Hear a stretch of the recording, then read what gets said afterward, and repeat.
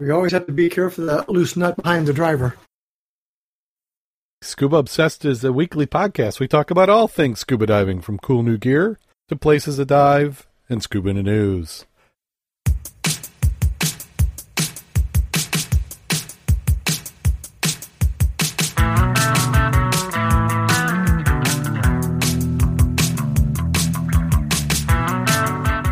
Scuba Obsessed episode 382 is recorded live September 20th, 2018.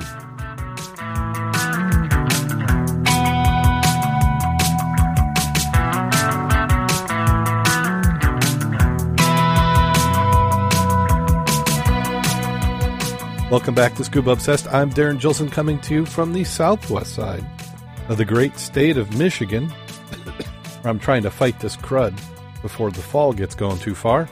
Joining me this week, we have Mac, the dive mentor. How you doing today, Mac? I'm doing very well. Glad to be here. And you don't need to get that cough as we got to dive Saturday. I know. That's what I was worried about. My ear. You know, here I haven't been in the water for several weeks now. And then just yesterday, my ear's starting to bother me. And I'm thinking, gosh, I'm hoping I can get it cleared up before, well, it's less than 48 hours at this point. So we'll just have to see. I'm trying to be optimistic. Well, if nothing else, you can snorkel and do the shallow. Yeah, I could do that. Actually, we were talking about that today, that the report, we got at the dive meeting and other people, 4 foot on the surface, visibility down, current only ripping down by the railroad track. I am really interested to dive the Priest, that big channel that goes under the bridge on the right, and then the clay bank areas on the left. So all the debris has really been washed down, so I'm hoping some of that stuff filled in that big hole. Yeah. So for the person down there may have a honey hole. Yeah, for the listeners who seem to be jumping right in the middle of a conversation you've missed out on, we're talking about the Michigan Underwater Dive Club. I guess we can call it annual now. We've been doing it for a few years. Ecology Dive, which this year will be in Niles, Michigan, behind the Wonderland Cinema in the St. Joseph River. And this year, earlier in the year, we had significant amount of flooding in the St. Joe River. Probably, they like to call it a 100-year flood, but I'd say it was at least a 40 or 50-year flood, if nothing else. So this will be the first time I've gotten in a river since the flood's gone away. So I'm expecting to see a whole lot of difference in the bottom and hopefully find some objects I haven't seen. And there's been some divers who've been getting in fairly regular, and they've been noticing that from week to week they're finding items where they hadn't been before. It's going to be a fun time. It'll be rain or shine, as long as it's not lightning. Yeah, I think we'll skip the lightning. I got my fingers crossed. I'll have my red rubber suit on, so I'll feel pretty good about lightning. Well, if you're in the water, as long as it doesn't hit you in the head, it dissipates pretty cool. Yeah, I feel bad for the shore support as we're handing them up pieces of steel. Well, if it's sliding, I bet the shore support is not going to be there taking the pieces of steel from your hand. Yeah. That's like running around the golf course with, a 7-iron or something up in the air? Yeah, don't get mad at that shot right now. We'd like to thank everybody who's in the chat room. We have Derek and Eric so far, and I'm noticing an absence of some of our regulars, and I wonder if they actually were able to fit in a Thursday dive, or as I will call it this week, staging items defined for the ecology dive. So, I didn't say staging. I would say maybe locating, positioning. Yeah. Well, there's some good prizes from what I understand. Well, like I said, it's no charge item, and I know we're going to have. It's a used tank, but it's in great condition, fresh hydro, fresh VIP, and no dings that you can look at. We've got lift bags. We have dive flags and lined with the hand grips. We got a very nice set of fins with the steel spring straps back. We've got gear bags. We have a net one, and we have a regular canvas. Yep, and I think four. Yep, and you mentioned full face snorkels. Yep, for at least 4, maybe 6 of the full face snorkels, and I've used them in the YMCA up here, and they're rather nice. If you don't like chlorine in your eyes, this is the way to do it. But I think we've got more prices right now than we have known divers. Yeah, unless we have a bunch of people show up who we don't have a clue about, everybody's going to get something. Yeah, so It's always good. I got to get this this voice and ear taken care of, and I'll be all set. So maybe at least even I can win something. I always feel like I find good items. I just don't. I usually, because it seems to be extremes, because we give awards for the largest, the biggest number, the most unusual, and I usually just find your average good finds. In fact, my very first ecology dive, I found the best milk bottle I've ever found. So, if that's all I get is some good finds from the river, I'll be happy. Well, and again, one you forget is the heaviest. And when we did this, I mean, the key item, of course, is the mow, because that's the purpose. But a lot of times you're going to find something that weighs a ton, and you're going to waste all your time getting that up. So you ought to get rewarded for it. Yeah, and the same thing. Some people are going to find that darn handicap double door porta potty. The porta john. That's going to definitely be one for the biggest. So they need to have something for that.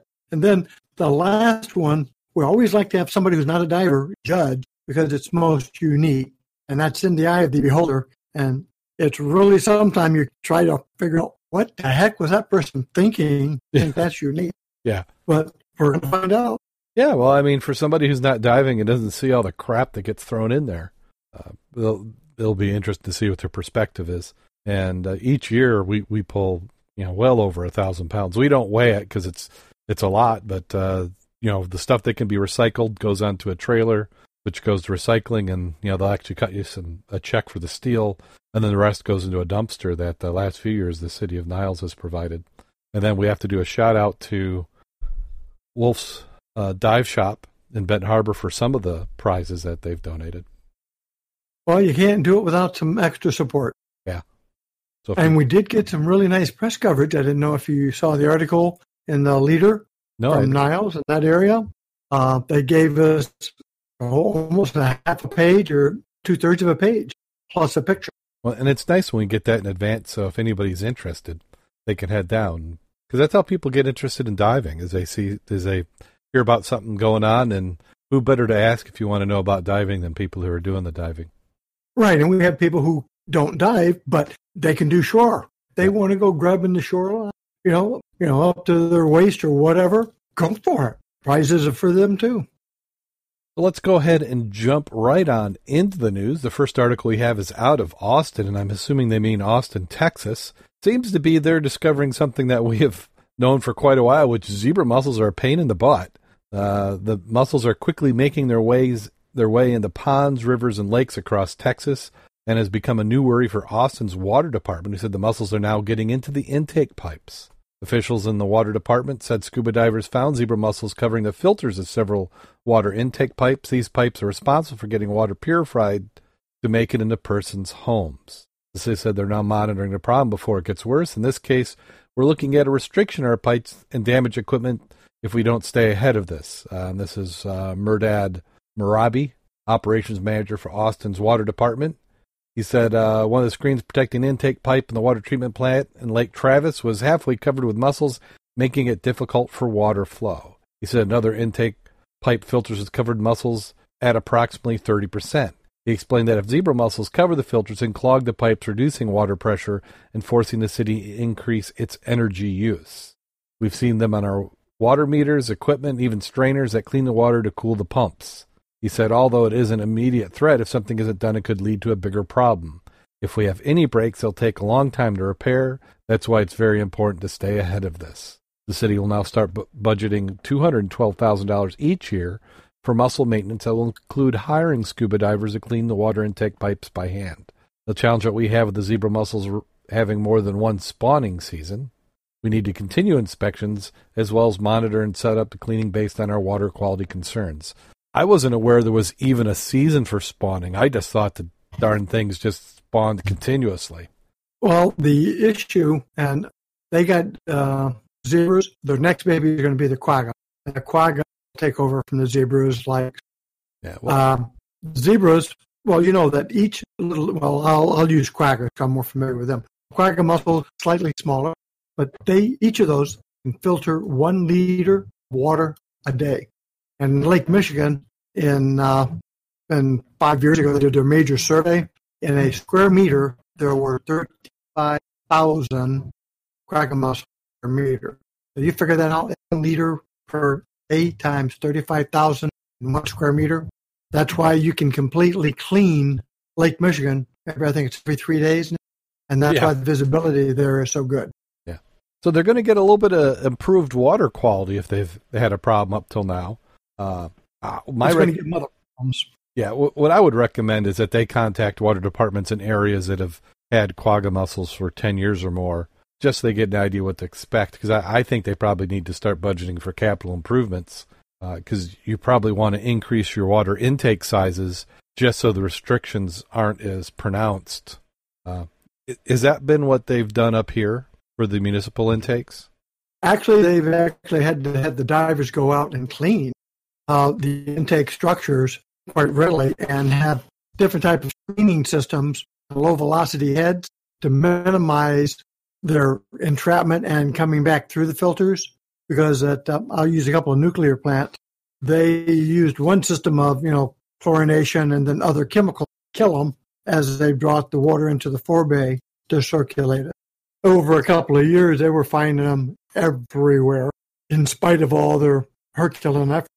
So it's a constant problem of having to do the filtrations, change the filters all the time, and try to dump them out using the chemical treatment.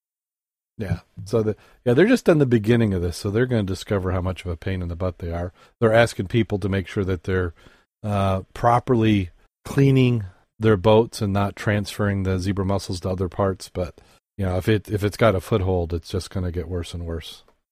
But like that, I can't believe they would not contact the northern states and say, "What did you guys do?" And they're in for a rough ride. Yeah. And then there's an angry mutant green crab. I guess it's more than one. The crabs destroying everything in their path.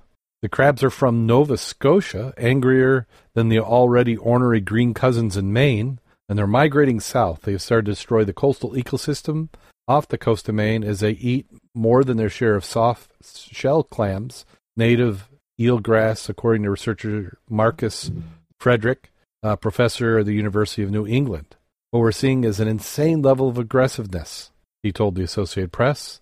Although the green crabs are related, they're genetically different from one another. The angry Nova Scotia crabs have the roots in northern Europe and have adapted to colder weather, while slightly calmer Maine version came from the southern part of Europe. They first entered the United States in the mid-1800s, according to the Washington Department of Fish and Wildlife. After arriving in Maine in the 1950s, they caused a soft-shell crab population decline, then eventually made their way up to Nova Scotia. Green crab is most often confused with native helmet crabs and hairy shore crabs, the Department of Fish and Wildlife wrote on its website. The most distinctive feature is not its color, which can vary from reddish to dark mottled green, but the 5 spines and teeth on each side of the shell. There are 3 rounded lobes between the eyes, the latest pair of legs that's somewhat flattened. The carapace is broader than it is long and seldom exceeds 3.5 to 4 inches. Lewis Logan, a University of New England graduate student, had the unpleasant task of labeling the crabs captured from Nova Scotia waters. For the research, the crabs were in no mood for games. At a distance of 5 feet, the pint-sized brutes assumed a fighting posture.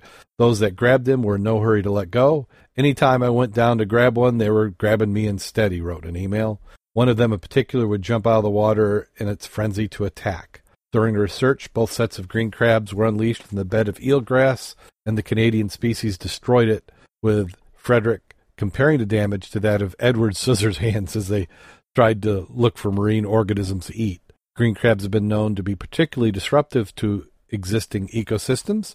University of Washington has given some tips on what to look for and what to do if they are found. Additional studies will be done in the coming months to decipher whether the specific genes play a role in their aggressiveness or a factor called hybrid vigor is in play. The hybrid vigor theory suggests that crabs can be more aggressive as they establish themselves, but will eventually mellow out. Quarrelsome newcomers currently comprise only about 2 to 3% of the green crabs calling on the ocean floor off Maine, but those numbers are certain to grow.